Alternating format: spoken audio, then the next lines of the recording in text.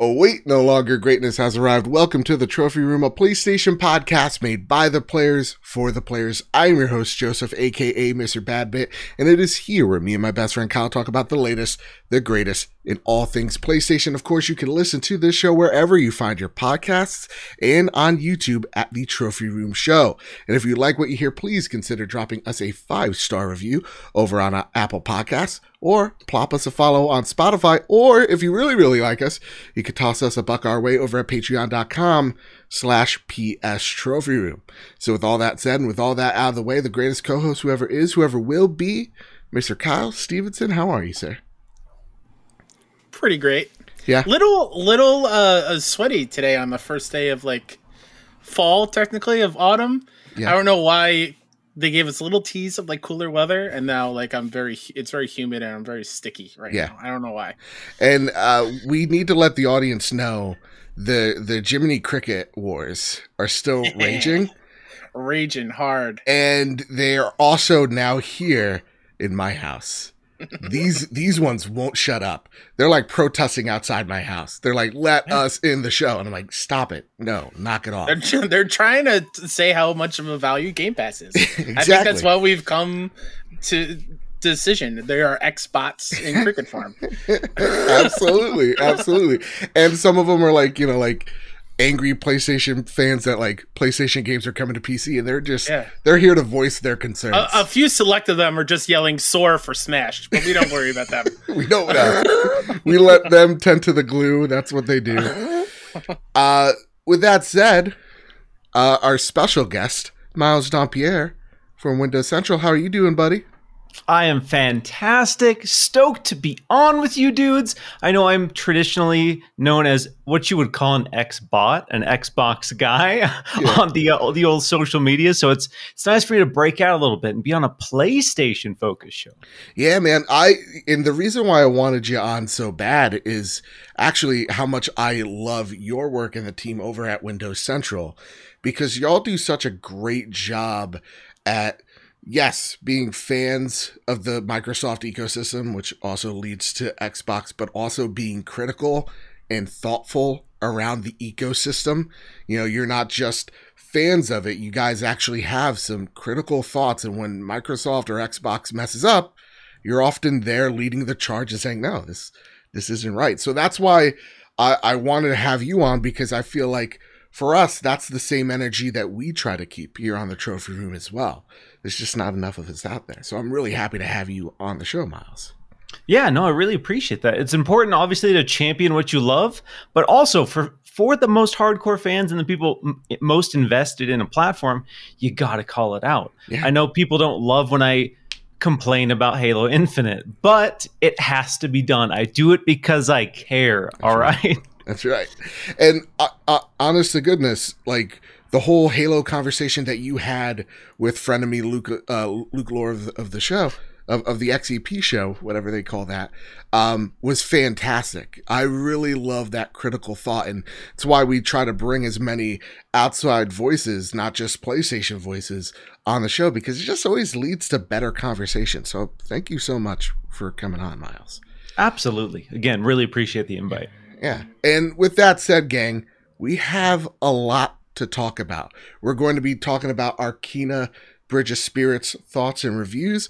We're going to be talking about how Quantic Dream may or may not be working on a new Star Wars IP, and the Activision lawsuit goes federal, and so much more. But before we get into it, just a little housekeeping for us. We had a Kena Bridge of Spirits giveaway. The winner of that is Nate the Great. So Nate, go at me on Twitter. I dare you, and I'll give you a digital PSN code. So come on down. You won. Congratulations. And thank you, everybody, for dropping us a 5-star review over at the Trophy Room on Apple Podcasts. We are 13 away from 200 reviews, and we are over 250 reviews worldwide. We could not do any of that without your help, and your generosity as well with your time is fantastic. So thank you all so very much. We're so grateful for that. And that said, Before we get into squaring up the news, I want to thank our patrons over at patreon.com/PS Trophy Room. I want to thank our platinum producers, Todd Burowitz and Too Soon. I want to thank our gold members, Brad Snell, and I'm sorry if I mispronounced your name. All right, I butchered it. Brad, punch me twice in the mouth, once in the throat. My apologies. Gavin Gottfried, Jose Jimenez, Jedi Master Ren, Metal Kirby, and Robbie Bobby Miller himself are Silver Plus members. Hide Indoors, Nakachaka. Marcus O'Neill, oh, it's just Ray. JB the Purple Monkey, Jadis Von Middle, Tim Ulf, Justin Rodriguez, Awesome Dave, Cypher Primus, Captain Logan, Tom Roper, Mr. and Mrs. Nasty Boots. Thank you all so much for keeping this show going. With your generosity, that's the reason why we look so good, we sound so great, is because of your generosity over at patreon.com/PS Trophy Room. Now, Kyle, that's a lot of housekeeping. A lot of housekeeping. It's time to square up the news, though, I think. First bit of news that needs to be squared up is from Zarmina Khan over at PS Lifestyle. Sony Pictures CEO thinks traditional TV film medium has peaked and games are the new growth area. Sony Pictures chairman and CEO Tony Vinciquerra has said that he believes the traditional medium of film and television has, quote, peaked, unquote, and that Sony's video game business is the new growth area. Vinciquerra, made his remarks during the Bank of America Merrill Lynch Media, Communications, and Entertainment Conference this month, transcribed by Video Games Chronicle, where he was asked if he anticipated any further consolidation in the movie industry. According to Vinciquerra, we'll see more mergers and acquisitions on the video game side going forward. Quote, I think the traditional medium of television and film has probably peaked, and the new growth area will be the games business. And who's better positioned than Sony for that business? I do think you'll see some consolidation on that side. You'll probably see a little more on our side as well. I do think there are probably too many film studios, and you might see one or two less over the next 5 to 10 years. But I think the next area of consolidation will be the games business, end quote. Sony has repeatedly expressed its desire to bring both entertainment mediums together and is actively involved in turning some of its beloved first-party franchises into movies and television shows, including The Last of Us, Twisted Metal, Ghost of Tsushima, and Uncharted. Man, all right. So, Miles, you bring that banger talk into my show. I equal that out with acquisition season. All right? Yes, it's upon us. Apparently. I want to know what your thoughts are, Miles. I'll go straight to you as someone who covers Microsoft, who covers Xbox, who's seen them gobble up studios and publishers, and looking into the next 5 to, let's say, 10 years, we are seeing a pattern of publishers, both large and small, gobbling up these small studios. What are your kind of thinking of the consolidation of the video game industry? Do you see this as a positive thing, or do you see this as something that's going to stifle creativity? It really depends on the overall approach, I think. It's no secret that both PlayStation and Xbox are looking to expand their in-house teams. They want to draw people into the platform regardless of what that takes. And to do that, as we've seen with HBO, Paramount Plus, Netflix, Hulu, Amazon, Apple, everyone in the world right now is fighting so hard over exclusives. Mm-hmm. And, as someone in the PlayStation camp and, myself being someone in the Xbox camp, people love to talk about exclusives. So what's the best way to guarantee that your games will be an exclusive? You buy that team.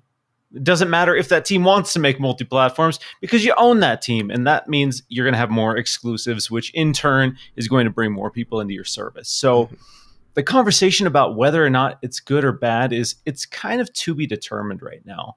I will say I've been happy with Xbox's approach so far.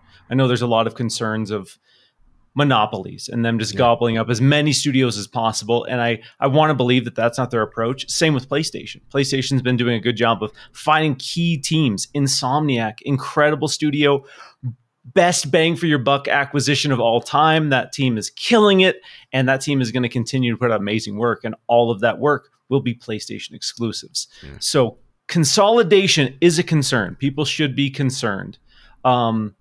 if Xbox is being honest and if PlayStation are being honest, it shouldn't be a bad thing. If Xbox Game Pass continues to be this force in the industry that opens up flexibility for creativity because it eliminates the need for, traditional sales to drive weird projects, then cool. I think that's awesome. We lost a lot of weird games.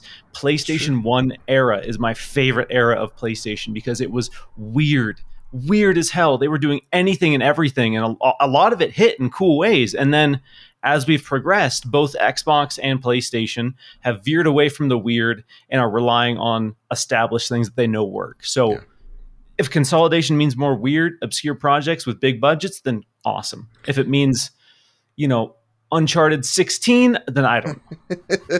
And here's another question to add on that, because that's a perfect answer. Like, it does make me nervous because just how my brain works of never trusting a corporation. I'm just seeing big company buy other big companies equals less choice for me, right? Like, I take a look at like the banking system here in the US and see that like only if we're being generous, like 5 banks run the whole show. When we take a look at media of television, we see like 4 or 5 actual major networks actually decide what's on air. So like that stuff does concern me, but we're at this point in games where, we're seeing all these little publishers like the Embracer Group with THQ. We're seeing Focus Home Interactive come in. We're seeing these other players maybe take the place of, let's just say, a Bethesda, right? I have another question for you, Miles, and then I promise, Kyle, I'll go right to you. Trust me, this segue is going to be brilliant. What's the thing that excites you about the Microsoft route of acquisition, and what is the thing that excites you about the PlayStation side of their route of or their game plan when it comes to acquisitions? From what we've seen with Xbox and what they have told us in terms of the promises they've made for their big grand future in video games and the pipe dream is that with Xbox Game Pass and all of the teams that they bring into Xbox Game Studios, their promise is that those teams will be able to make the best games that they've ever made, and they will be able to experiment in ways they haven't experimented before. We've seen a taste of that with Psychonauts 2. Psychonauts 2 came out, and Tim is like, this game is bigger and more ambitious than we ever could have made it. And then we see that hit, and it is in the Game of the Year conversations. Obviously not an Xbox exclusive, but that shows the commitment to Xbox Game Studios to ensure that these teams can make great games. And for me, that's exciting. I have a PlayStation, I have a Switch, I have an Xbox. I will play amazing games wherever they are. And if Xbox can deliver more amazing games because of this, then let's go. Yeah. Same thing with PlayStation side. Again, we have Insomniac now building up this incredible relationship with Marvel. And we have not only Spider-Man 2 with Venom, which, come on, but we have Wolverine as well. Mm-hmm. And then we see PlayStation investing more in services, in long-term plans with Nixes and PC porting. I think that's long-term the right move for PlayStation. That excites me because PlayStation for a while has always wanted you to buy the box, which is cool. For a business, it makes sense that you are invested in that ecosystem.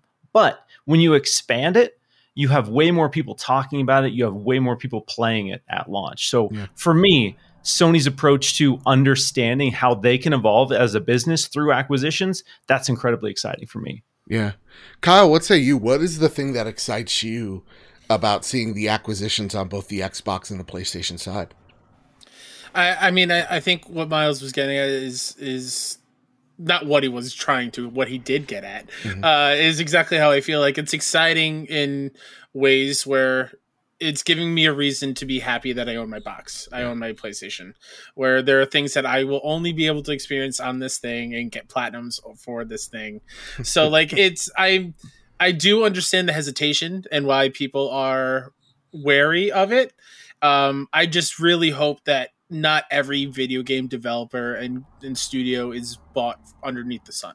Right. I do like that there are some indie game developers here who are absolutely killing it, and I would love them to keep their freedom in quotes. Mm-hmm. Like, I'm not saying that once you've bought, your freedom is gone and whatever, but just like allow them to make the game that they want to make and not have all these other voices Like we think about what happened with Cyberpunk, right? And the people in the boardroom, the CEOs and whatever, really are the ones that kind of push and rush that out.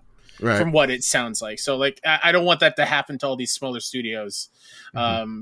And so to be able to have these smaller developers and studios have their own autonomy, I believe is the right word. Yeah. And be able to work on their own pace and do their own thing is good. And I think is very healthy for the video game community as a whole.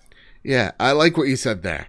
When it comes to CD Projekt Red, like that game, was it because the developers aren't skilled that game wasn't the best it could be as an independent studio with only them to kind of, hold themselves back or push themselves forward?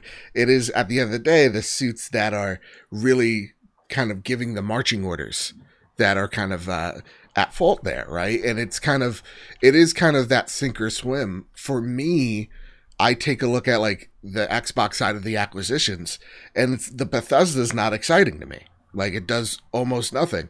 To me, it's looking at a Ninja Theory. It's looking at an Obsidian.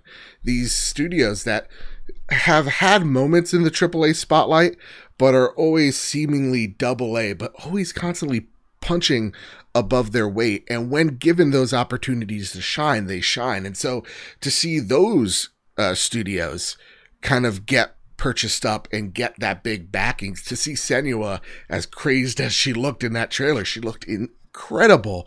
That's what I'm excited to see on the Xbox side. And when I go to the PlayStation side, it's kind of what you said, Miles.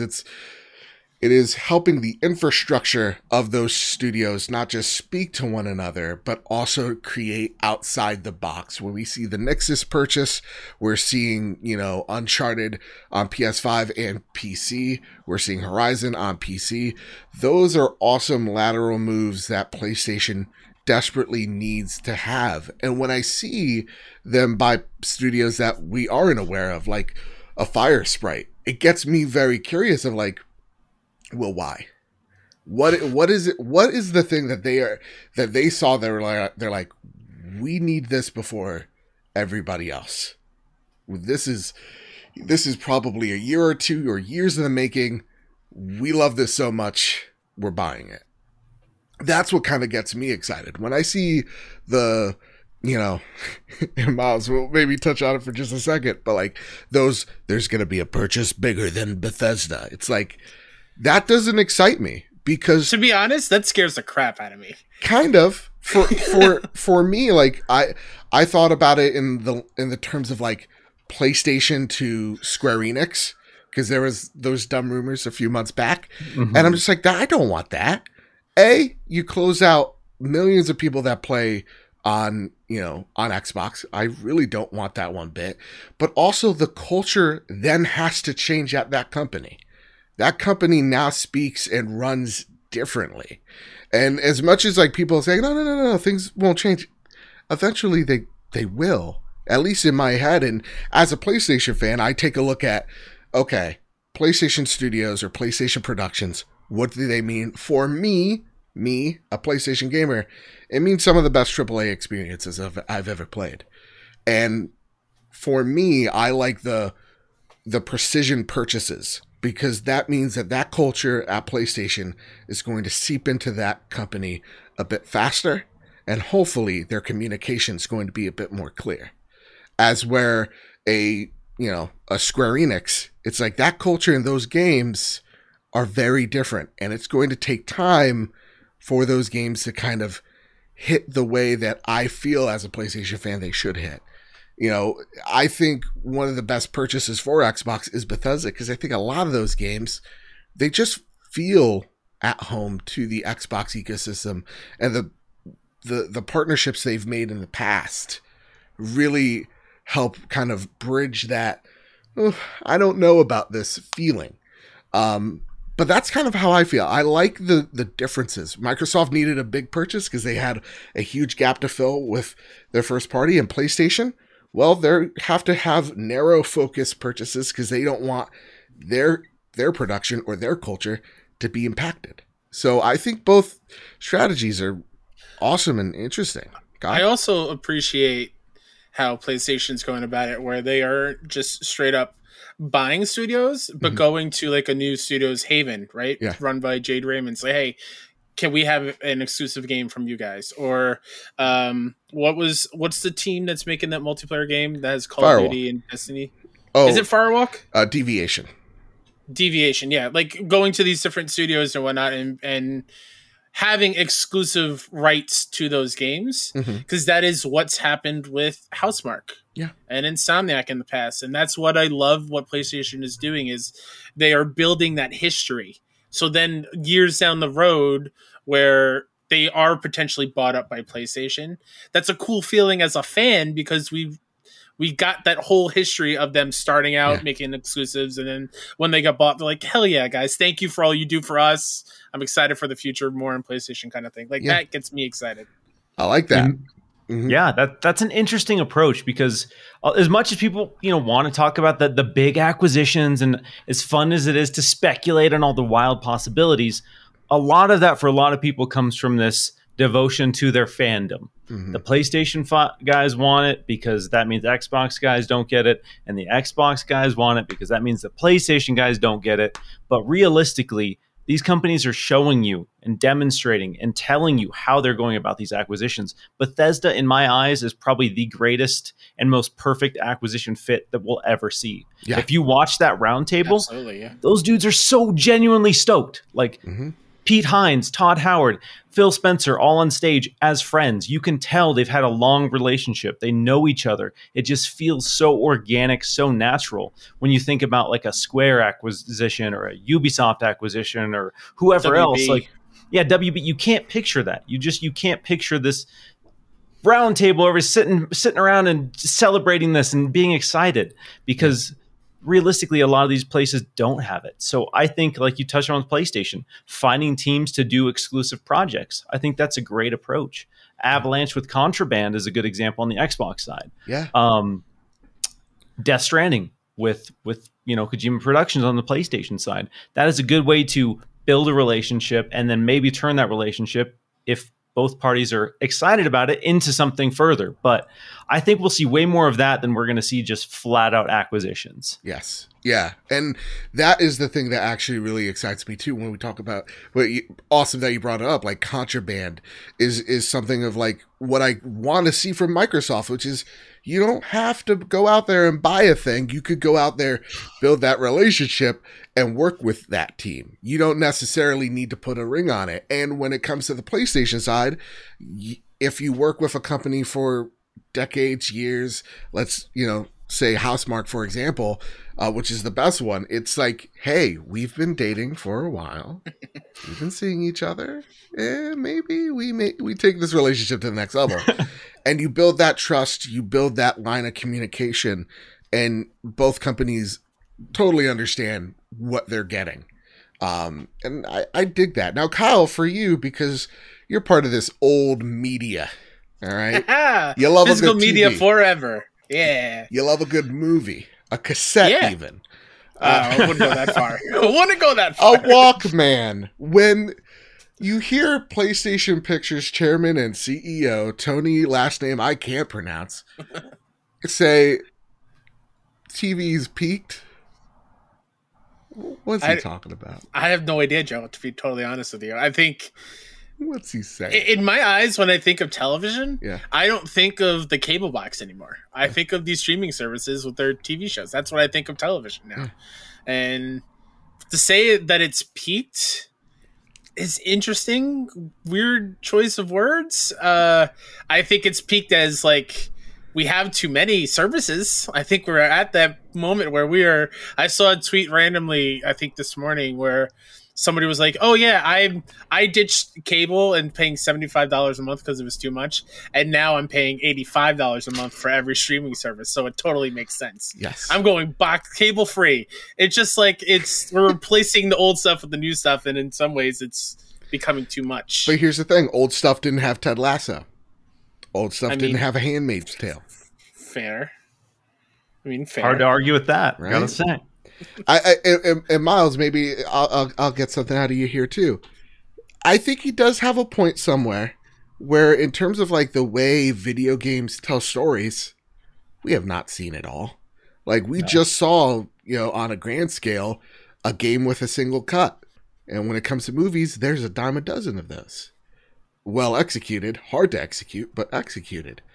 So maybe, do you think there is some line of logic that Tony, let me see, wait, Vinciquera is saying? Oh, I think Papa Tony's looking at it financially. I think when he says they've peaked, I think he's saying what we can get out of what we put into a movie or TV show is this limit. I'm seeing all this money laying on the table for the video game industry, and I want more of that. We haven't peaked in video games because I think there's this kind of psychological connection when you play a video game. You are playing it, you are interacting with it and engaging on a deeper level than watching a film or a movie, and so you have a deeper connection. And because of that deeper connection, you're willing to spend more money. Yeah. And because you're spending more money, that makes people like Tony want to invest more into the gaming sector of Sony Interactive Entertainment. Yeah, I'm just now picturing a guy like just in like what you would see a pizzeria like figure, white, cooking cloak, big hat, running PlayStation or Sony pictures. I think you're right there too. I think financially, yeah, they're like we can milk this cow way longer than we can milk this TV and production side. And that is something where they say who's better positioned than Sony for that business in terms of purchasing. I'm like, have you met Microsoft?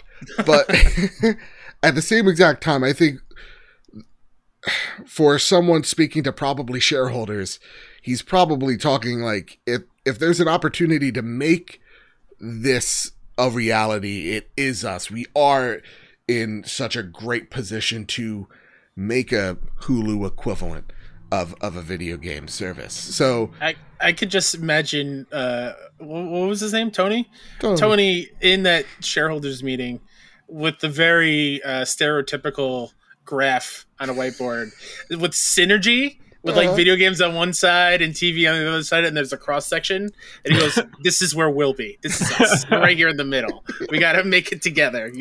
Yeah, and I think again we keep talking about that synergy, but seeing PlayStation Pictures and seeing how PlayStation Productions are working with each other. Apparently, Neil Druckmann's directing some parts of that Last of Us TV show. Like, there's something there that they're working with, or at least trying to practice. So to me, I'm just thinking about a very Italian guy in a boardroom going, "Hey, we got this pie chart over here. Look at it. It's beautiful. All right, Kyle, listen. Enough of me doing a very too good New York accent like I live there or something. Let's talk about something that's equally upsetting." Liam Croft over at Push Square writes, Heavy Rain Detroit team reportedly making a Star Wars game. Heavy Rain and Detroit Become Human developer Quantic Dream is currently making a Star Wars game if new reports are to be believed. First made public by French YouTuber Gatos, and then backed by known insider Tom Henderson at DualShockers. It's claimed the project from a galaxy far, far away has been in development for 18 months. The news comes after the studio completed its deal with Sony, which led to the production of 3 titles. Those were the 2 previously mentioned games, as well as the PlayStation 3 title Beyond Two Souls. Very little appears to be known about Quantic Dream's Star Wars project beyond how long it's been in development. But Henderson warns we may not hear about the project officially for quite some time. Quote, "It's still currently unclear on what exactly the 18-month time span entails, with rumors within the French developer community suggesting that the title could have just started full development in the past several months," he says.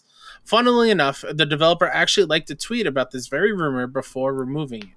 It remains to be seen whether the project will see the light of day anytime soon, but given Tom Henderson's fairly solid track record of late, we can put at least some confidence in the game being a real thing. Hey, I'm walking here. Okay, I'm sorry. I had to. I missed out on that 5 seconds ago. I needed to come back with it. All right, look. Ray, friend of the show, audience, patron, he's ecstatic. He loves Quantum Dream. Loves them. Quantic, sorry. What did I say? Quantum? Quantum. Of course I would. So much so that I think he did a holiday costume or a Halloween costume of Detroit Become Human. Like, he loves it. I know Jedi Master Ren. The name fits the title. Loves a good Star Wars. This, for our community, seems right up their alley. For me, this is worrisome. I don't like this.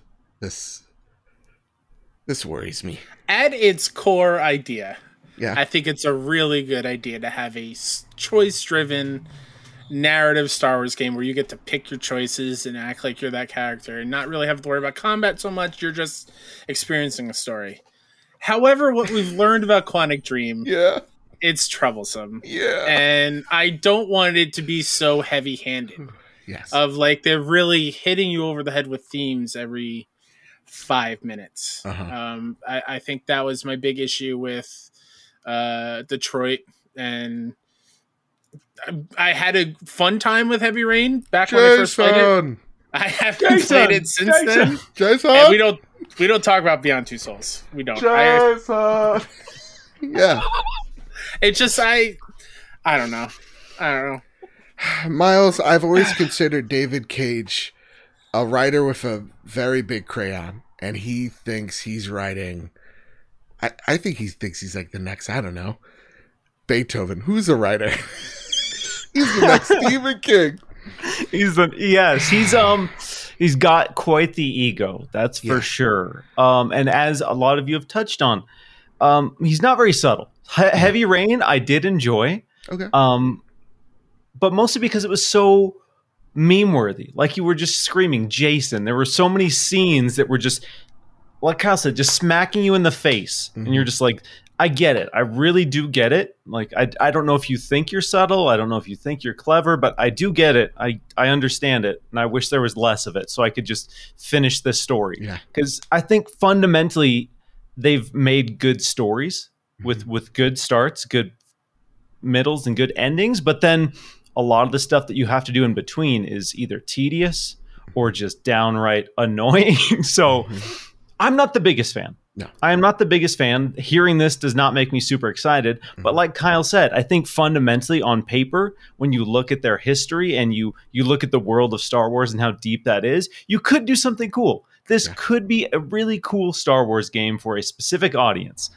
I guess we'll have to wait and see. I just think back to with Detroit Become Human, like he had the androids right on the back of the bus, and there was one scene where it was pretty much like the "I have a dream" speech, and I'm just sitting there watching this happen, and I'm like, I wonder how David must be feeling. Like, I think he's thinking he's on fire. Like, he's like he's in the right. He's like, yes, this is it. This is great. Oh, hey, honey. You know, I have a dream. That speech changed the course of America. Topping it. Yeah. Check it out. Red crayon this time. So yeah, you know I mean it. And listen, as much as I like to give Quantic Dreams a good hazing, and a little bit deserved because their track record as treating their employees not the greatest. I know they just won a lawsuit, but then they also just lost one at the same exact time. So that studio is problematic, and rightfully so, it seems. That said, if there is one company that could make a narrative-driven, Heavy Rain-esque Star Wars game, Telltale. It isn't Telltale. Get that out. Damn. That's the right choice. It is. It's probably Don't Nod, but the second would be Quantic Dream, because as much as David does write with a crayon, listen, this Star Wars isn't, this brilliant piece of writing. It's a brilliant piece of fiction because the universe is so vast and awesome. But when it comes to what is Star Wars, it is a small story in a big universe that is about family at the end of the day. It's about good versus evil. And when I say it's about family, I immediately thought Fast and Furious, but it really is Star Wars at the same exact time. Thinking of Dom, no, not with a lightsaber. Damn it, it's in my head now. Nonetheless, like, it is that, contained story about, do you let the past of your family define who you are? Good versus evil. That's what Star Wars is. And if there's anybody that can write so bluntly and achieve what a Star Wars should feel, I think they do have what it takes. The thing that does concern me is the fact that there's more action. Or not really concerned, I'm more curious about is how they would actually tackle that part, because when it comes to their gameplay mechanics, it's mostly, QTEs. So if we're playing as a Sith or as a smuggler or, you name it, a cartel member, that would be dope. A spice runner, it to me has me where, how are you going to take this story if you have a KOTOR remake with, we're assuming is going to be somewhat turn-based, with then Jedi Fallen Order being this action-adventure game? Where's your game going to fall? It just has me a little curious. I don't know. Kyle? What kind of Star Wars story do you want, Joe? Like you said, we have KOTOR, right? We have Fallen Order. Right. What area of the Star Wars lore that hasn't really been touched on do you think would be cool for a Quantic Dream narrative-based game? Great question, because there's been so much, but at the same exact time, it's kind of like sparse. Like, for me, I loved Solo. Solo is a good movie through and through. And it had an opportunity with a sequel to have a Vader versus Maul fight. And all I want in this world is to see that happen. Because I think that would be just the coolest. So for me, I want to see something about the cartels. That is often something that is teased in Star Wars, but never delved into. You see it a little bit with the cartoons. They dance around it. Like we just saw the Pike's homeworld in the Bad Batch. Like I want to see the drug running in Star Wars, because that is a part of the mythos that is totally untapped for them. Miles, are you a big Star Wars guy? I get a lot of flack for this. I like Star Wars. I don't love Star Wars. I've seen every Star Wars movie, except for the spin-off, every mainline Star Wars movie. You see a Rogue One? I haven't seen Rogue One. Haven't seen Solo. See a Rogue One. Okay. I'll add that to the list. I need to add that to the list. It's incredible. So when it comes to Star Wars video games, yes. I do not want to be a Jedi. If they're doing this, I don't want to be a Jedi. Non-Force users, please. Yeah. Yes. Let's mix it up. There's so many. We can be a Jedi in like 500 games at this point. If they're going to do it and it's going to be narrative driven, they need to, like you said, explore some avenues we haven't seen before. Give me some human characters in this fantasy universe. But yeah, I don't really know. I'm right with you. I was thinking this whole time, I want a game purely just about the dark side. I don't want to even see a Jedi. I don't want to see any good guys. Just give me some dark side stuff where they're just being undermining each other in the hierarchy of is it the Empire? Did I get that right, Joe? Yes. Yeah. I want to see like an Empire. Sorry, Jedi Messerin. I'm so sorry. What is that, like a Hufflepuff? Yeah, a Jigglypuff? Yeah, I get it. I'll right back at you with the Harry Potter. Light swords? Is that what they use? God damn it, get out. And take the crickets with you. You know what I want, Kyle? Now that you mention it, great question. Shadows of the Empire is one of my favorite Star Wars games. And a character that we have not seen who is equally badass. Just picture... who's the guy that did Gran Torino? Cold Eastwood. Yeah. Picture him, but as like a Han Solo-esque character, and that's what Dash Rendar is. That's the main character of Shadows of the Empire, and he was awesome. And that game ended so like cliffhanger-esque, like, is he alive? Is he dead? Who knows? Find out on the next episode. I want to see the next episode. Give me Dash. Give me his ship. His ship was freaking awesome. Give it to me, please. I don't ask for much. Kyle? Really? You don't ask for much on the show? Not much. Bloodborne 2. Elden Ring. It'll happen. Come on. Knock it off. Knock it off with this. I give this kid an inch, Miles. He takes literally a mile. Kyle, let's talk about Activision Blizzard one last time, hopefully. Tom Ivan over at VGC writes, Blizzard's chief legal officer has resigned amid lawsuits. Blizzard's chief legal officer and senior vice president, Claire Hart, has resigned from the company. Hart spent over 3 years at the World of Warcraft maker, which is at the center of ongoing lawsuits being faced by its parent company, Activision Blizzard, related to toxic workplace culture. She directed the global legal and public policy team for the studio, while also working for Activision Blizzard, according to her LinkedIn profile. Quote, the past 3 years have been full of unexpected twists and turns, but I feel honored to have worked with and met so many great people at Blizzard and across the Activision Blizzard businesses. End quote, she said. In July, the California Department of Fair Employment and Housing, the DFEH, filed a lawsuit against Activision Blizzard accusing it of failing to properly address reports of sexual harassment and discrimination. It also emerged on Monday that Activision Blizzard CEO Bobby Kotick has been subpoenaed by the U.S. Securities and Exchange Commission as part of the government agency's own investigation into the company. So now it gets federal. Now the federal government is doing its own investigation on top of the California lawsuit against Activision Blizzard. This is huge stuff. They're collecting all the Infinity Stones of lawsuits. Exactly. They're getting pretty close. All they got is the time gem, so they could get Bobby Kotick to resign. Here's the thing. A lot of people are like, whoa, what does this mean? The head honcho up and leaves? This is bad news.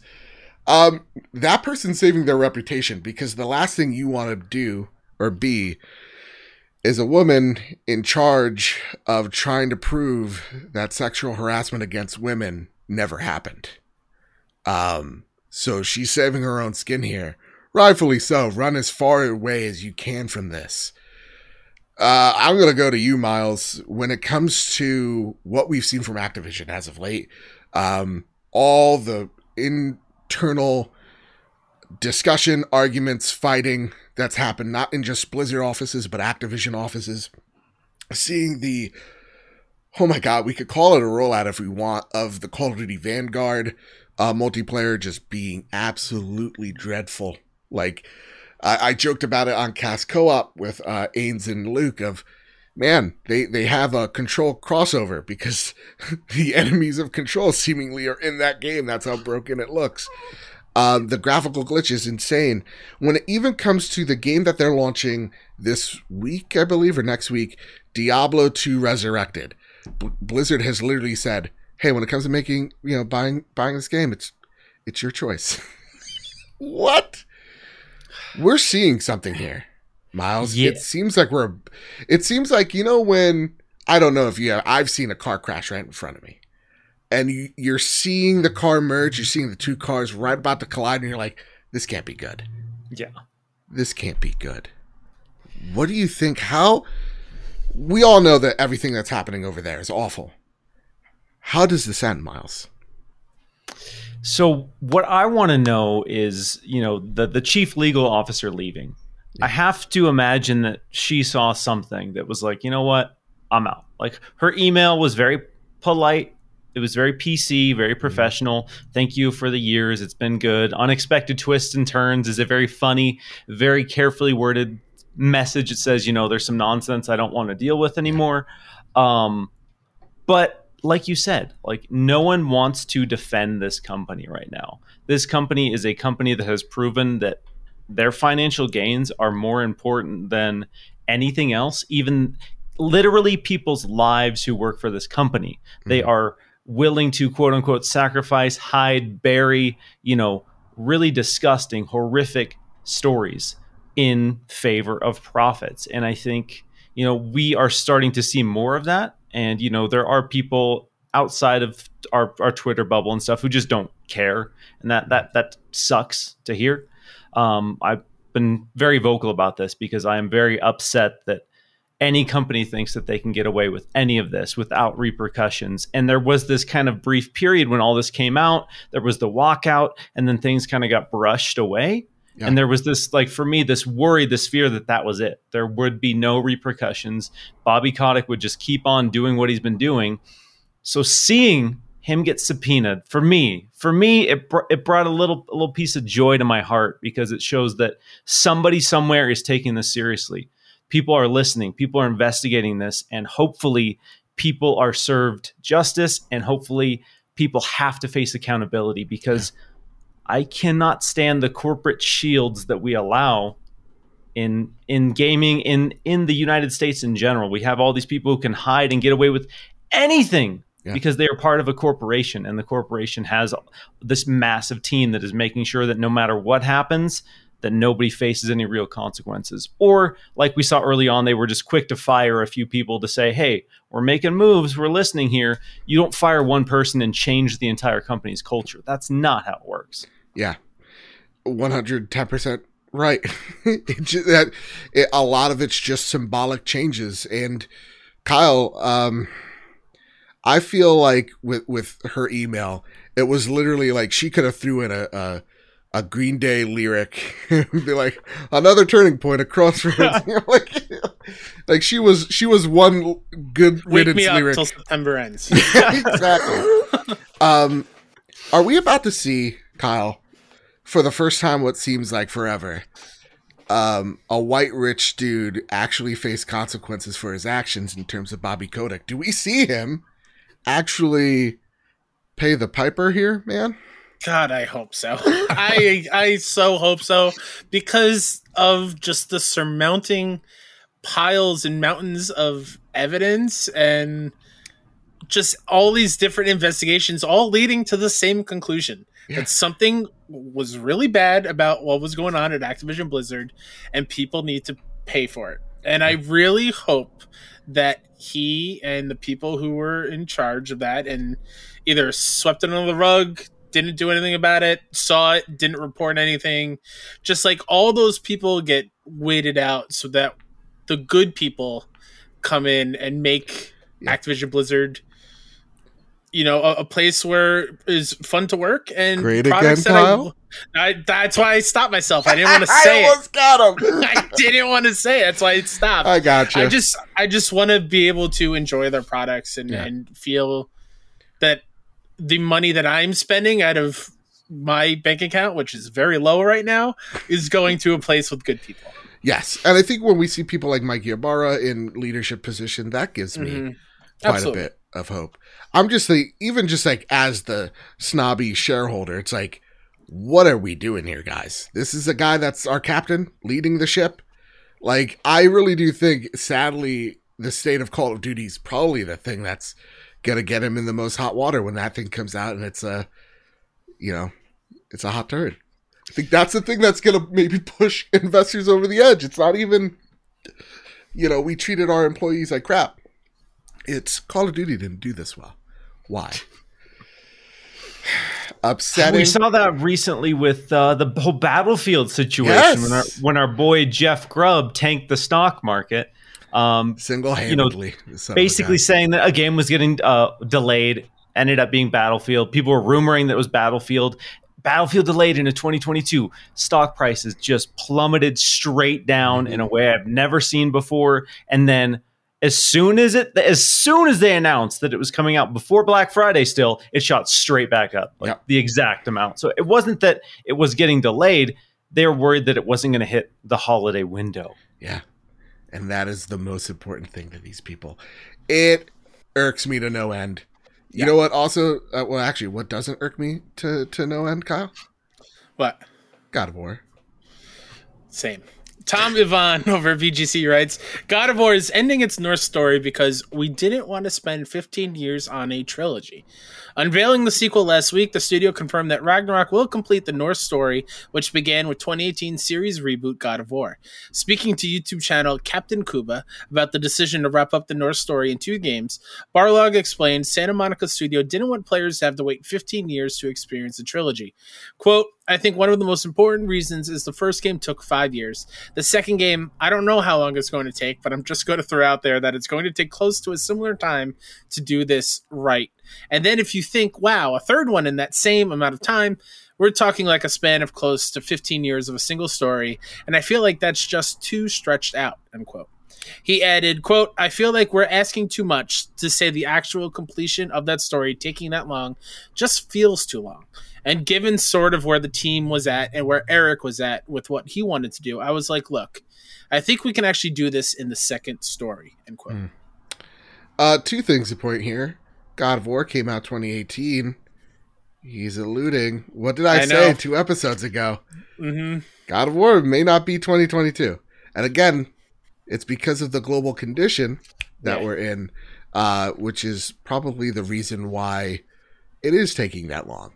That being said, just a quick little thought of, isn't this kind of neat how, like, they're just like, we don't need to do a trilogy. Like, I don't know. To me, I'm like, Star Wars has to be a saga, right? Fast and Furious has to be a saga. The MCU needs to be a universe. Like, it's really cool to have a company straight out go, nah, after this one, we're good. Yeah, I agree. And I think going back to an earlier conversation, this is kind of, in some ways, different than what television is like, right? Where TV goes, they'll just keep pushing it out until the ratings are so low they just keep pushing it out. Exactly. Yes. So like here, like they understand that 15 years is a long time to tell a story. Yeah. And Naughty Dog, I'm looking at you because I have to wait. If you're making a part 3 of Last of Us, let's not make another 6 years or whatever. I don't need it. But I'm just saying this is the right way to go about it. Just tell your story in a way that makes it comprehensive and leaves us satisfied as the people who are playing through that journey, and I'm totally fine with it. Yeah, same. Yeah, we all want the trilogy. I get it. It's just this kind of historic legacy that happens in video games and it started with film. People want the trilogy. Mm-hmm. But yeah, imagine working on one God of War story for 15 years. Like, I'm sure a lot of those people are like, dog, I'm done. Can we wrap it up? I've been doing God of War for 10 years, man. I'm done. Miles, they're already using the same animations. You're still getting them both the same way. I can't believe, wow, next gen, am I right? Oh, no, that's people who don't fundamentally understand game design on any level. Yeah. But it's nice that they're being transparent. They're telling you, like, this takes a long time. Yeah. We have the idea of how we want to end it, and we can end it here. So we're going to do that. We're not going to arbitrarily make this a trilogy just for the sake of doing it. But yeah, I do like the little detail about, it's going to roughly take us the same amount of time because there were a lot of people speculating that God of War was 2021 initially. Mm-hmm. And I was like, really? Like, they just shipped God of War. Like, it's God of War 2018, and they're going to put out another God of War 3 years later? Like, probably not. Probably not. So it's nice that they're kind of setting expectations, too, for when this game is going to ship. Yeah. Yeah. I really do like this little interview. It's a great little insight of, when they're expecting this game to actually ship. And it's awesome to see that they're like, no, we don't need to prolong it. Like, I like when Does could say, hey, we got a story for Master Chief. It's going to last 10 years. And I like when devs say, hey, we got a story for Kratos and it's going to last 10 years. Yeah. It's awesome. So I dig it. That said, it's time for some flash news. The first one is 3 paragraphs too long, so I'm just going to shorten it. Wipeout Rush has been announced. And you go, Wipeout Rush announced a new Wipeout game. Are you kidding me? Sign me the hell up. I am sorry to say that this is a management simulator game. You are, got abandoned us a long time ago.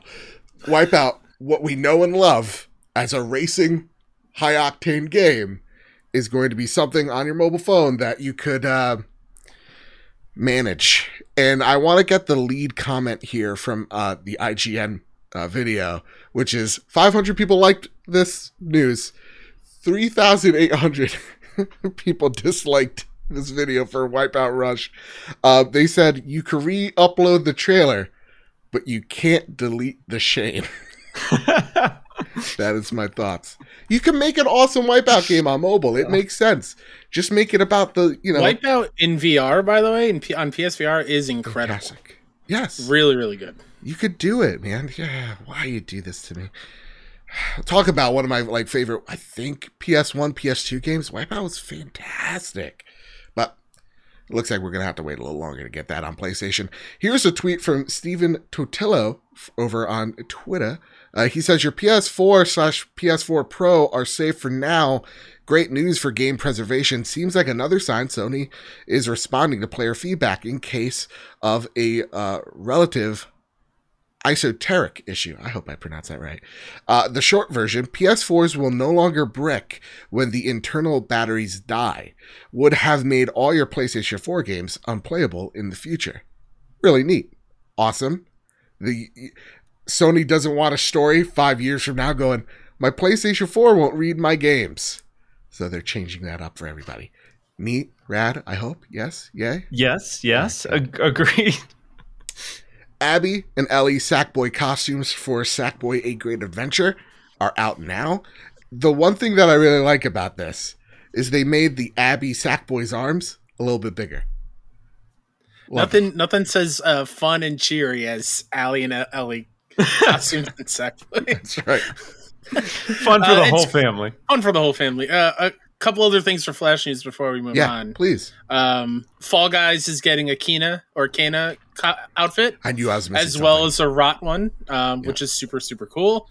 And it looks like by the time this episode is out, they'll all be gone already, but select Best Buys around the States are getting PS5s and Series X's in store. Finally, for you to pick up. That's tomorrow as of recording, September 23rd. So they're probably all gone by now. But it's good to know that they are slowly being made available in a store. Yeah. Where you don't have to worry about waiting for the Wario tweets and getting in queues and Wi-Fi dropping out on you or whatnot. Hopefully this becomes more of a steady stream. Absolutely. How many do you think there's going to be there? Like one or two, though? I think they said like 50 per Best Buy. Oh, wow. Oh, they said? Oh, wow. Yeah, I think that's what one of the tweets were. So there's a decent amount. But they're very select. Like the closest one to me is hour and 45 minutes away. Okay. Fair enough. So I got like 3 Best Buys close to me. I don't even know how they're still open, to be honest with you. Here's a little segment we like to call What You've Been Playing. This is the Kena edition.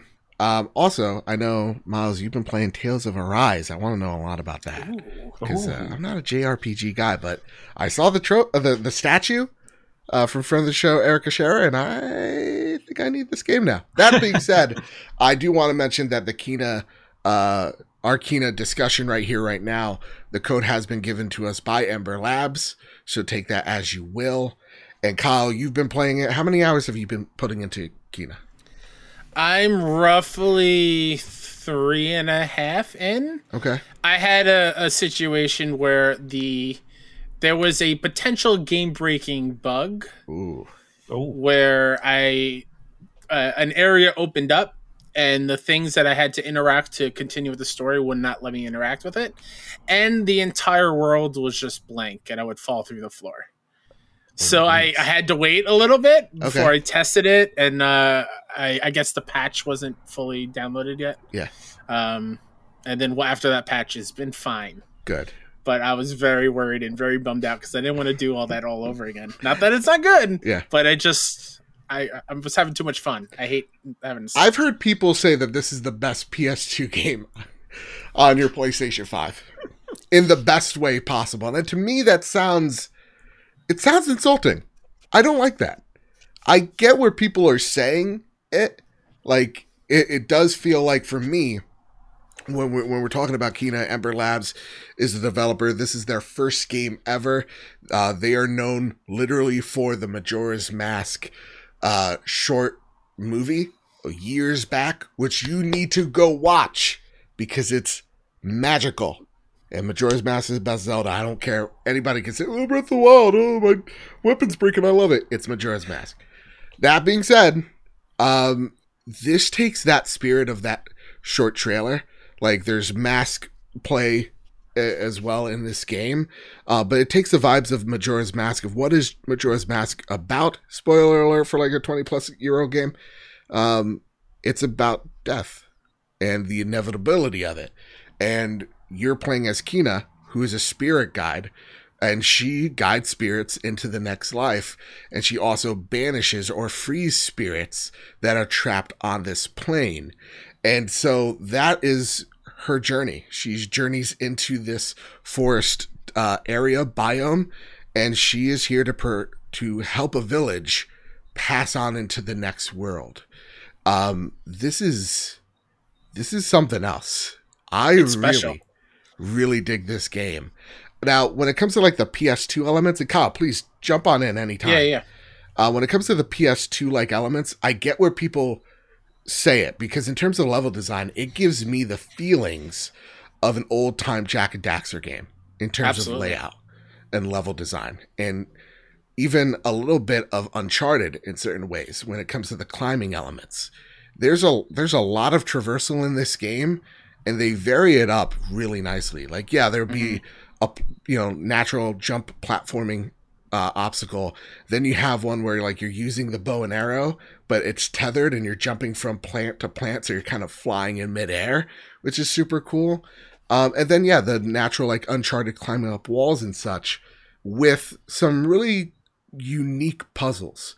Some of them a bit harder than others. Some of them I like more than others, but there are a ton of ways or things to do in each level. Everywhere you turn, every piece of the map is deliberate.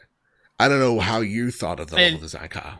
Yeah, I think that is where it gets that PS2 moniker the most from, is because it is very linear, but the environments are big enough to have a little bit of freedom and different paths to get to the same place. Yeah. And when it comes to like finding special things in the environment, all you have to do is look for the pink lilies or the flowers. Lilies aren't pink. The pink flowers in the environment, that will tell you where there is a secret thing, and so you keep your eye out for that, and that's how you can kind of figure out where to go. Yeah. Which I really, really dig. And it's the biggest smile on my face while playing this, because like you said, it made me feel like I was playing Jak and Daxter for the first time on PS2. It has that nostalgic feel of it, where it feels like an old school platformer for me, beautiful as ever, and incredible music, and the combat is fun. Like, it is hitting all the right notes that I want from a platformer. Yeah. And when I saw this game in motion, I don't think any of the trailers really, I think, do a great job of really telling you what you're going to get from this game. And it very much is like a classic platformer that I love seeing the renaissance of, with like things like Psychonauts and things like Ratchet and Clank making its way back. I feel like this game fits really well in between those two games, where it gives you the nostalgic feelings of that PS2 platformer, but there's so many modernizations when it comes to like the combat or puzzles, combat especially, where it's like, oh, this feels contemporary. This feels nice. And it doesn't feel stiff. A little stiff. The one Yeah. thing that I do want to nick this game is the camera. Ooh. Yeah, it gets a little stiff, especially in some combat situations. Yep. But there's also this one puzzle. It's literally the only puzzle I don't like, where you have to guide the rot from one area to the other as like this like big surge of water. Yeah. Where you control Kina with the analog stick and then the rot with the other, and it just makes the camera seem just so stuck that I didn't really dig that too much. My brain had to like rewire itself to kind of figure out how to move throughout the world during that, because it is a hard thing to grasp at first. But I do want to give a huge shout out to the music.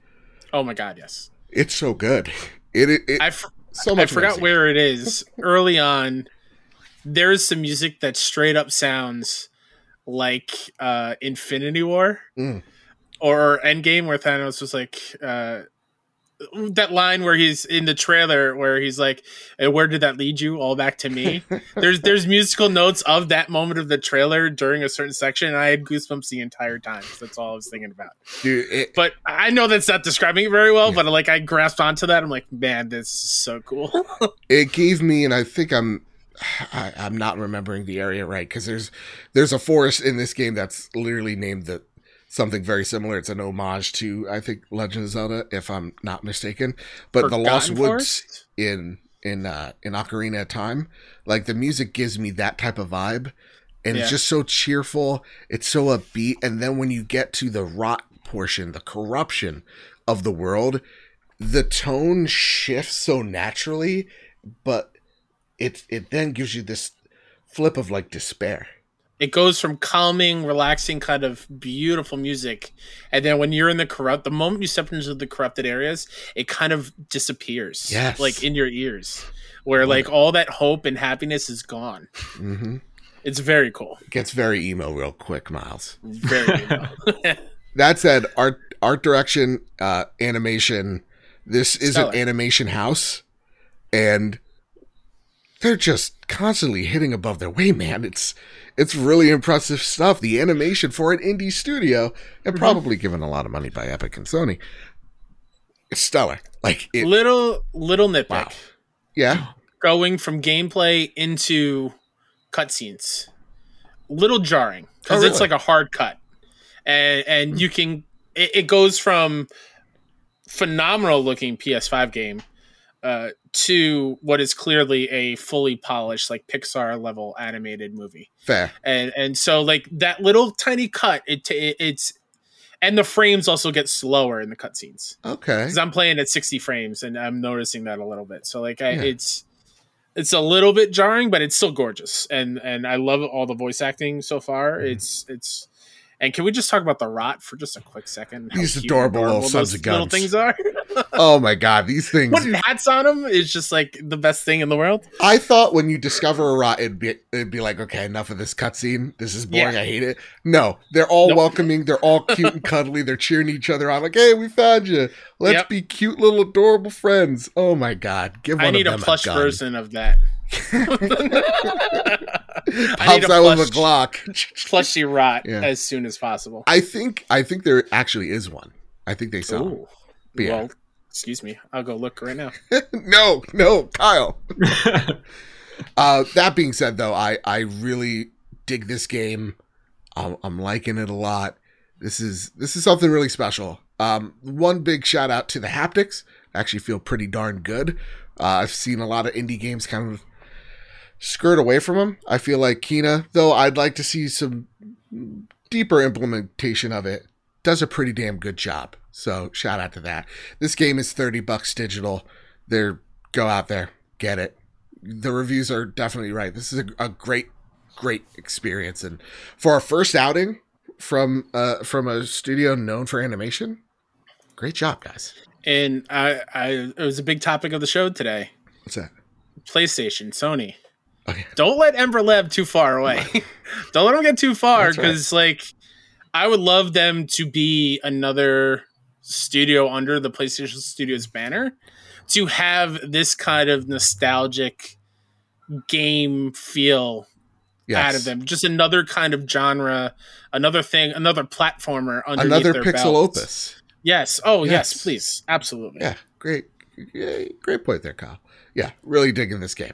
Something special. Hey, Miles, listen, you've heard enough of us gush over this PlayStation exclusive. I don't like to brag, Miles.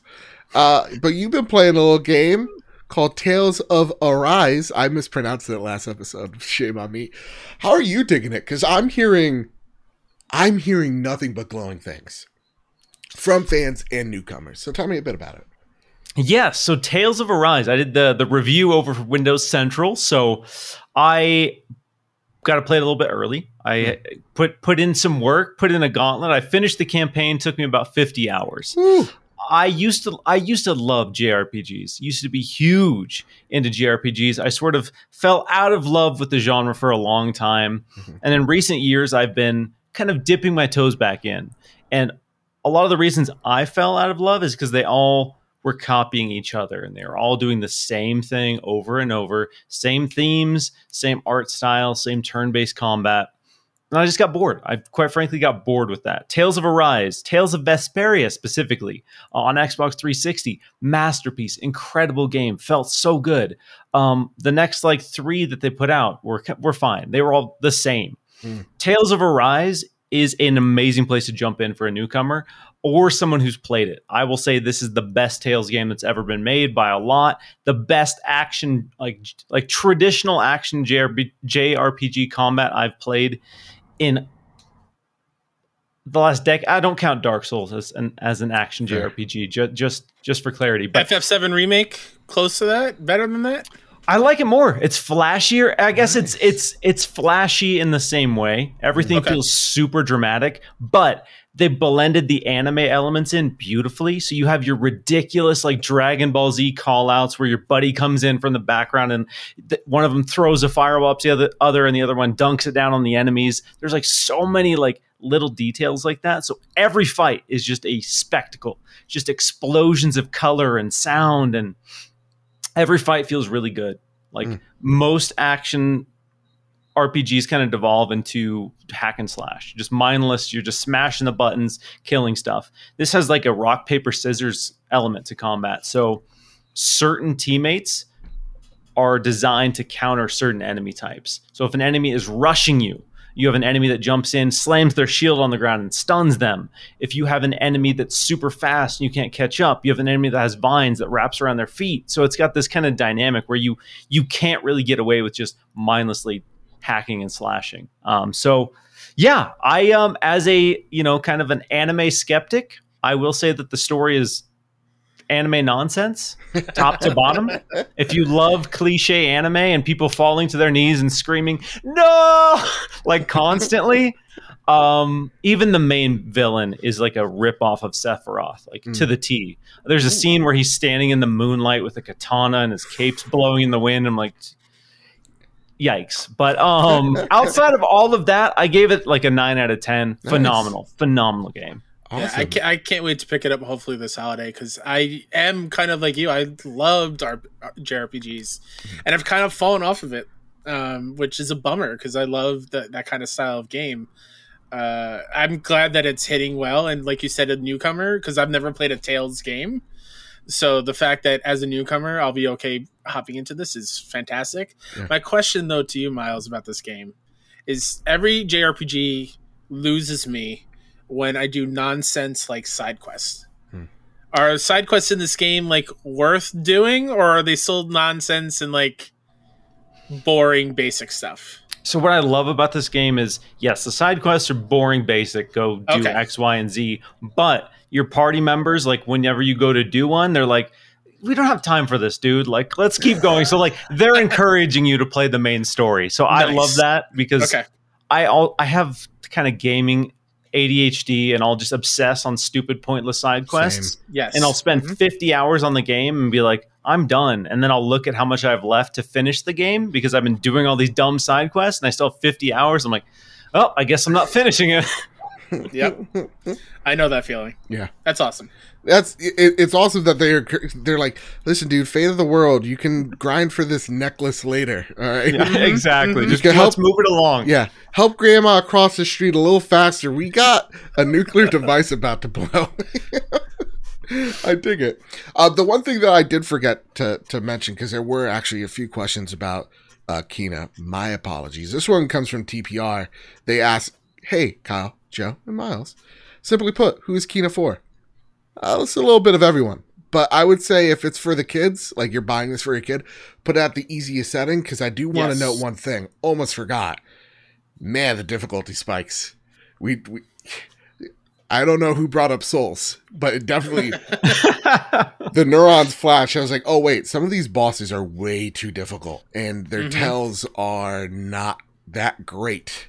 So definitely put this on the easiest setting if you're playing it with your kids. And for the trophy hunters out there, I did take a look at the list. You have to beat it on the master difficulty. Oh, really? To get the platinum, which unlocks after beating it once. That's a big yikes for me. Awesome Dave writes, I had heard multiple times that Kena was going to be the banger that you would buy a PlayStation 5 to play. Oh, man. When do we get to ban Awesome Dave? That's my question for you. Never. Now that you've played the game, would you consider it an essential game to play on the PS5? Yes. Yeah. I would call it an essential PS5 game. If you got an OLED TV, chef's yeah. kiss. Kevin Ainsworth writes, regarding Kena's embargo, why do you think we saw so much concern over embargo not dropping until the day of release? Saw a lot of Discord that Ember Labs was trying to hide something or indicate a late review equals bad. Usually that's typically like the case. Well, it's a good thing Miles is here. We can ask him because he reviews games often. Like does that matter? When the embargo goes? It can be a red flag. Yeah, right? It can be a red flag when a developer's like, we're not going to get you a code until we'll have people like devs not even give us a code until day of. And stuff like that is concerning because, the cynic in all of us says like, they just don't want us to know about it. They want us to pre-order it. They want us to buy it before we know how bad it is. And I think that's where a lot of the concern came from because as we saw with this, all the reviews came out and pretty much all of them were glowing. Not a lot of negative reviews for this game, but people wanted that speculation that they were trying to bury the terrible review scores. A la Twitter Spaces. Yes. Dear God help us. Listen, I'll pay for the Twitter premium if we can get rid of Twitter Spaces. All right. God, they're awful. Hey, Miles, Kyle, are you hanging on to something? Yes. Prepare the drop. Here are the latest steals and deals headed to the PlayStation storefront this week. On the 21st of September, we got Kena, Bridge of Spirits, PS5 and PS4, Soul Frost for the PS4, Street Outlaws 2, Winner Takes All. All right. The Hunter, Call of the Wild 2022 edition. They're getting right to next year. They're like 90 days? No. Right here, right now. The Story Tale on PlayStation 4. World War Z Aftermath. I'm interested. Really like World War Z, so I want to see what this DLC is all about. On the 23rd of September, you could purchase Diablo 2, or, you don't have to. Ember comes to PS4, Mech Warrior 5 Mercenaries on the PlayStation 5, and on the 24th of September, Death Stranding Director's Cut on PlayStation 5. Lost Judgment on PlayStation 5 and PS4, the Definitive Edition. Cool stuff. I'm excited. I'm actually very excited for Death Stranding. For reasons you'll probably find out next week. It's great. Kyle. Secrets. Gotta keep them. Close to the vest. Hey, you know what time it is now? Time for the Sony Pony Express. Yeah! That's right, Miles. We like to get a little crazy towards the end of the show. Like always, you can send your questions, your questions over at the Trophy Room on Discord. You can send your questions over at the PS Trophy Room on Twitter, or you can fashion an old-timey email. Those things are still around, and they haunt me now. There's too many of them in my inbox. Not of the Trophy Room, like work stuff. Oof. Knock it off. More Trophy Room emails, please. Mick Chillin writes in, I have a question, a Deathloop question. At the PlayStation Showcase event, you two seemed disappointed that Deathloop was shown again after being advertised so much at every event. Actually, sorry. Because we have a lot of viewers in the UK. After the advertisement at every event, after playing the game, do you feel like the game was over advertised, or how much advertising would you think would be ideal for a AAA game? Still, yes, as much as I love Deathloop, but I think none of those trailers did a good job of actually telling you what Deathloop is at its core. And I think that's what hangs over me now after everything's said and done. What say you, Kyle? Well, seeing as how I haven't played it yet because my copy is still not in, hopefully by tomorrow. Okay. I still think it was a little too much personally, but then again, when I went in to go pick it up on release day, I was one of 2 people who pre-ordered the game. Fair. So I don't know how much people knew about it, honestly, and it being on a PlayStation. Yeah. Hey Miles, as someone who's seen Halo God knows how many times and how many different iterations, how many times is enough for a AAA game?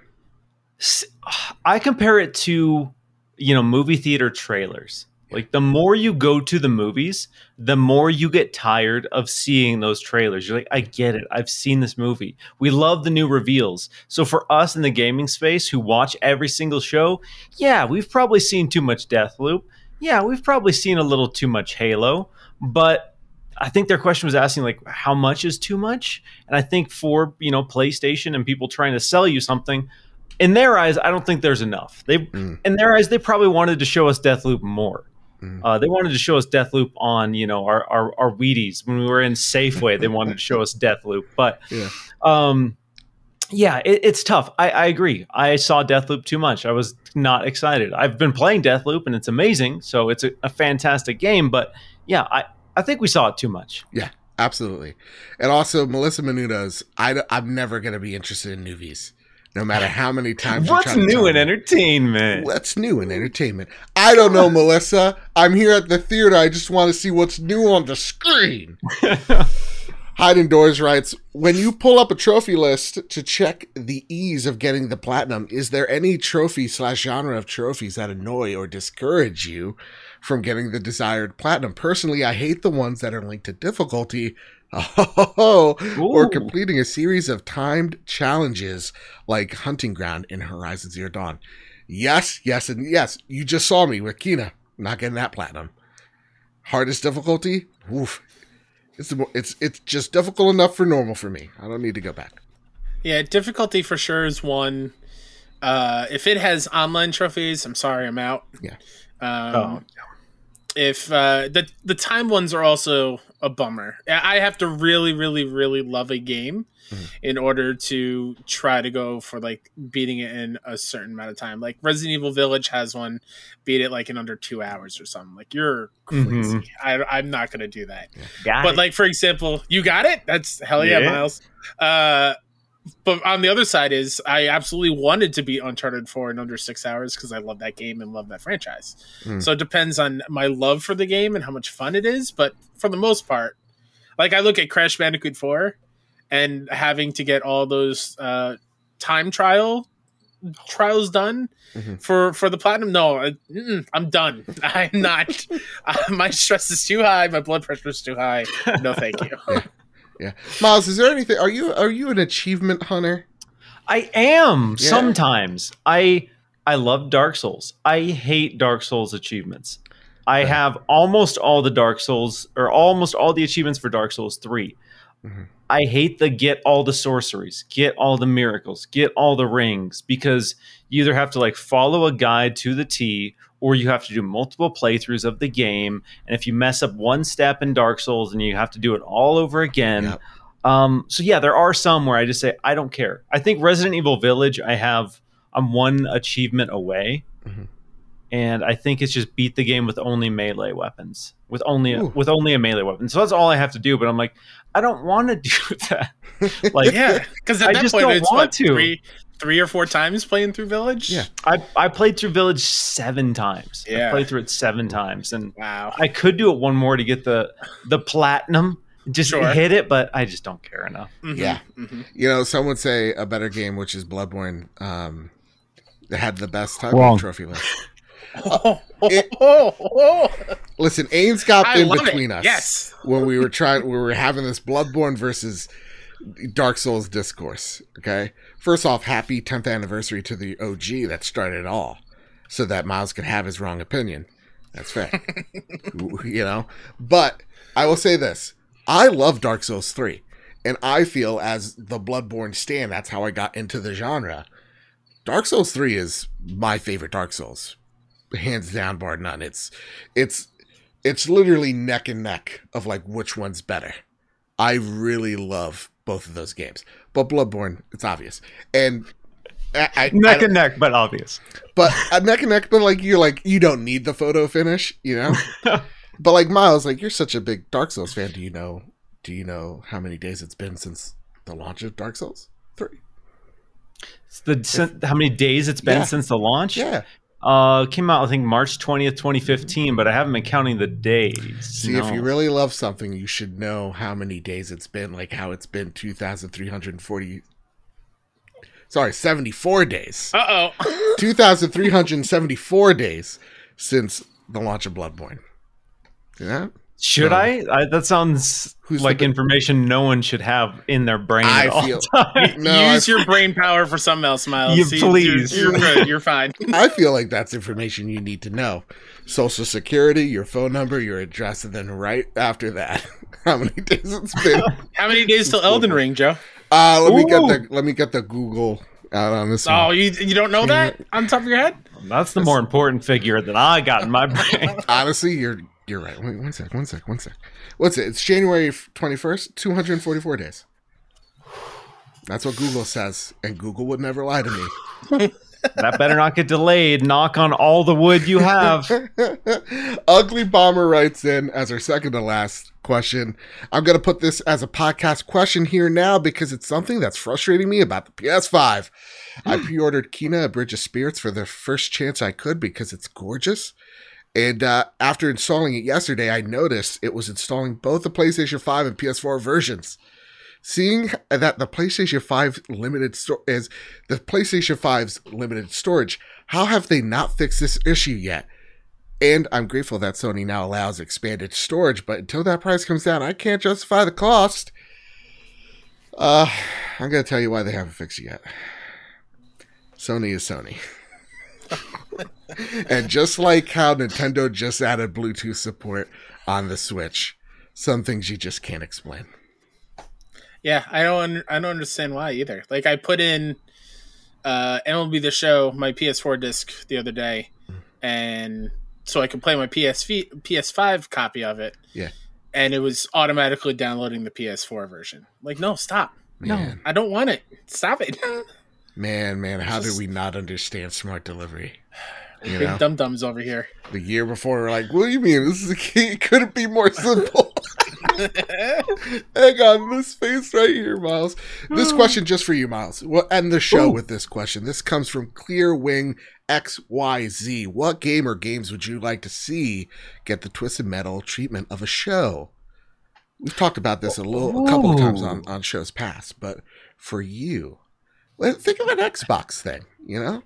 We're getting a Halo one. We're getting Halo. God bless. Shout out to Porn Stash from Orange is the New Black, who's going to be Master Chief, apparently. Curious to see how that all plays out. Wow. An Xbox franchise that I would love to see get a TV series. That is an interesting question, you know? We're getting Cuphead. Yeah. I mean, that's not necessarily an Xbox One, but I'm excited for that. Make Fusion Frenzy a real game show, and I will watch it right now. Yes. Oh, yeah, let's go. The new Wipeout? Oh, yes. Yeah, okay, I need to pick one. I'm going to go ahead and say, if we're doing it, we're doing a dramatic retelling. Let's do a Hellblade. Let's keep that. Let's feed into that Hellblade energy. Let's get a dark, gritty Hellblade HBO special. Let's go. All right. Would Fable lead itself to a TV show? The universe. Let's see how Lord of the Rings does before That's we fair. Let's touch on that. Yeah. That said, for me, before this one leaves my mind, oh no, it's already leaving. Oh, a Bowser's Inside Story, but in the vein of Making a Murderer, where Mario is clearly the killer. Oh. That's what I want. I want the shortcuts of like shady Mario somewhere with the gun. Give me that. I love it. Give me that. Kyle, is there anything else you'd like to see? Yeah. Man. Not off the top of my head, honestly. Okay. Yeah. We got an email, and I do want to read this out because as we close out the show, this is actually super important. And I'm going to give a good shout out to Surgeon Ed. who shot us an email. He said, first of all, I would like to say I love listening to your show. I am a gamer and play games on all systems and enjoy each equally. I'm also a practicing surgeon, and listening to the last few weeks of your show made me cringe at times. I'm not sure if you're deliberately saying, which I doubt, or if it could be an error, but every time you mention something about the global pandemic, you call it the global panorama. Panorama is large, beautiful view, something that this pandemic is not. When you say pandemic to your listeners, you're downplaying COVID and its effect on the world and possibly insulting those who have had deal or died with COVID effects. As someone who works in healthcare daily, COVID is not to be taken lightly with, and we've lost so many lives due to this deadly disease, with many individuals have lifetime repercussions after contracting, thankfully recovering from COVID-19. It will have a lasting effect on our world and many years to come. Also, witness daily those fighting with the virus. Please refrain from calling it the global panorama and state that what it is, a global pandemic. Above all, and else, please get vaccinated, protect yourself and the ones you love. It truly is our best defense against it currently, and stay safe. Thank you for that thoughtful criticism. So the reason why, and I always forget, because usually we record the show. Who was that again, Joe? I'm sorry. Surgeon Ed. We'll call him Surgeon Ed. Thank you, Surgeon Ed. So between us, as we close this show, I always forget that, like, when we're recording the show, I just think it's the same people listening in. You know, I forget that we have thousands of people listening to us each and every week, which #blessed for. And we keep on getting new people in here, which is awesome. And they don't get our inside jokes, which podcasts are littered with them everywhere. So the reason why we call it that is actually one of our community members, in a way of de-weaponizing it. You know, because usually when you think of that, you get a little depressed. And this is their way of coping. And I liked it because, yeah, I've dealt with it. I've lost countless people. Shout out to my man Bobby Paulson, Nintendo Guru, who helped make me the creator I am today. I've dealt with it. I've contracted it. It sucks. I literally thought I was going to die. Not fun. You should believe in science. Don't take horse pills. Ever.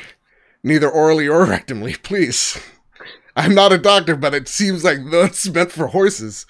So the reason why we say that is, A, to kind of de-weaponize it in our head, and also, Miles, you know this from making YouTube videos, if you're not a news channel, quote unquote, and you say, and I'm just going to say it here, COVID, pandemic, COVID-19, Google will red flag that video and take it off the recommended. That's what the latest theory is. So the reason why we call it Panorama is a way to circumvent Google's SEO, so that we don't get flagged. But because I want to make this point clear for y'all, that's why we usually say it. But I'm going to take your advice, Ed, and from here on out, I'm going to call it the global condition, because I feel like that's going to be way more respectful. And I thank you for that, because that's how we get better. Thank you for fighting the fight. And out there and battling it every day. I can't imagine the horrors that you've seen and the stress and weight of everything going on. I appreciate you so much, and hope you continue staying safe and healthy. And agreed, everyone get your shot. Yep. And protect the ones around you, for the love of God, please. Yeah, please. Wear the mask. Literally, just do it.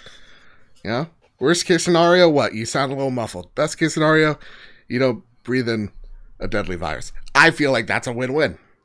Also, if you wear like the bandana ones, you kind of look like an old-fashioned robber. That looks cool. Looks cool. It's like I'm protecting myself while looking like I'm going to rob a stagecoach. Let's make thievery and burglary cool. No, not like that. I'm just saying, you get on a horse after you give that horse the pill, and then you go just, track a stagecoach. That's it. Sure.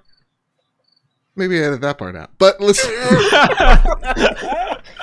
Listen, thank you for the critical feedback. I always love thoughtful, considerate, critical thoughts like that, because it really does help us out. And it kind of bursts a little bubble that I live in from time to time. I don't know any better. I'm just a boy with a podcast. But with that said, that's been the Trophy Room this week. Miles, I want to thank you for being such an amazing guest. This has been a hectic, crazy week, and I thank you so much for taking the time out of your day and coming on a PlayStation show of all shit. Oh, yeah, no, I really appreciate it. Genuinely. Again, it's exciting for me. As much as I love going on Xbox shows, I'm mostly just like really enjoy talking about video games overall. Same. So, I appreciate the shows that don't pander to the extreme kind of fanboy noise that we are surrounded by every day. Because on my show, on my Xbox show, I constantly have to, get out there and stand up for Nintendo. All the Xbox fans who tell me Nintendo sucks and is for babies. I say, no, you're wrong. Nintendo's great. Xbox is great. And PlayStation is great. Get over it. That's the world we live in. Exactly. All three of them are great. In what is the global condition that we find ourselves in right now, it's the best way of escape. Like, yeah, I could sit down and be in a world where I'm, helping spirits, in Kino, or pretend to be an assassin in Deathloop, or an assassin in Hitman, or like, an astronaut stuck in an alien planet, or a made up creature with space guns. Like, that's what video games are, man. It's the best form of escapism. And yeah, everyone's great. Everybody's doing great things. So I appreciate you for also putting in the good fight as well. Maybe defending Nintendo when they isn't defending. You have to party chat with your phone still? Come on. I mean, there are things to criticize about Nintendo. Don't get me wrong. I have a list. Yes. Nintendo has the longest list of any of them, but they still put out the bangers, bro. And PlayStation fans of all people should appreciate the banger. I love it, Miles. Yes. This is the last time we have Miles on the show. That's tragic. That's tragic. I had a good run. Where can people find you, Miles? Mostly you can hit me up on Twitter at MilesDompierre, or you can find the stuff that I make over on WindowsCentral.com or our YouTube channel, which is Windows Central Gaming. But I'm on Twitter more than I should be. If you really want to, get a hold of me. Hey, Miles, I'm going to need your help because I'm going to buy a gaming laptop. And I think you might be the man to help me with that. We might have some 10 best gaming laptops of 2021 lists I can send your way. Woo, woo. There you go. Kyle, where can people find you, good sir? You can find me at Mr. K-Step on Twitter and PSN and Xbox, all those fun things. You can follow all the indie game coverage that I do over at 61indie.com. That's SIXONEINDIE, as well as YouTube, Twitch, all the things 61indie. Wowzer. Pregnant pause on purpose. You can find me over at Mr. Babbitt. You can find this show over at PS Trophy Room on Twitter. You can rate this show 5 stars over on Apple Podcasts. You can follow us on Spotify or on Google Podcasts. They also have those there. Wherever you find your podcast, or if it's a choice, you can find us there, or the video version over at the Trophy Room Show. And next week, hopefully, knock on wood, maybe you'll even see more of me. Who knows? Sky's the limit. So, with all that said, I'm horrible at keeping secrets. It's been eating at me for weeks. Everybody, keep your wits about you. Keep hunting. Keep playing PlayStation. See you guys. Love you. Bye-bye.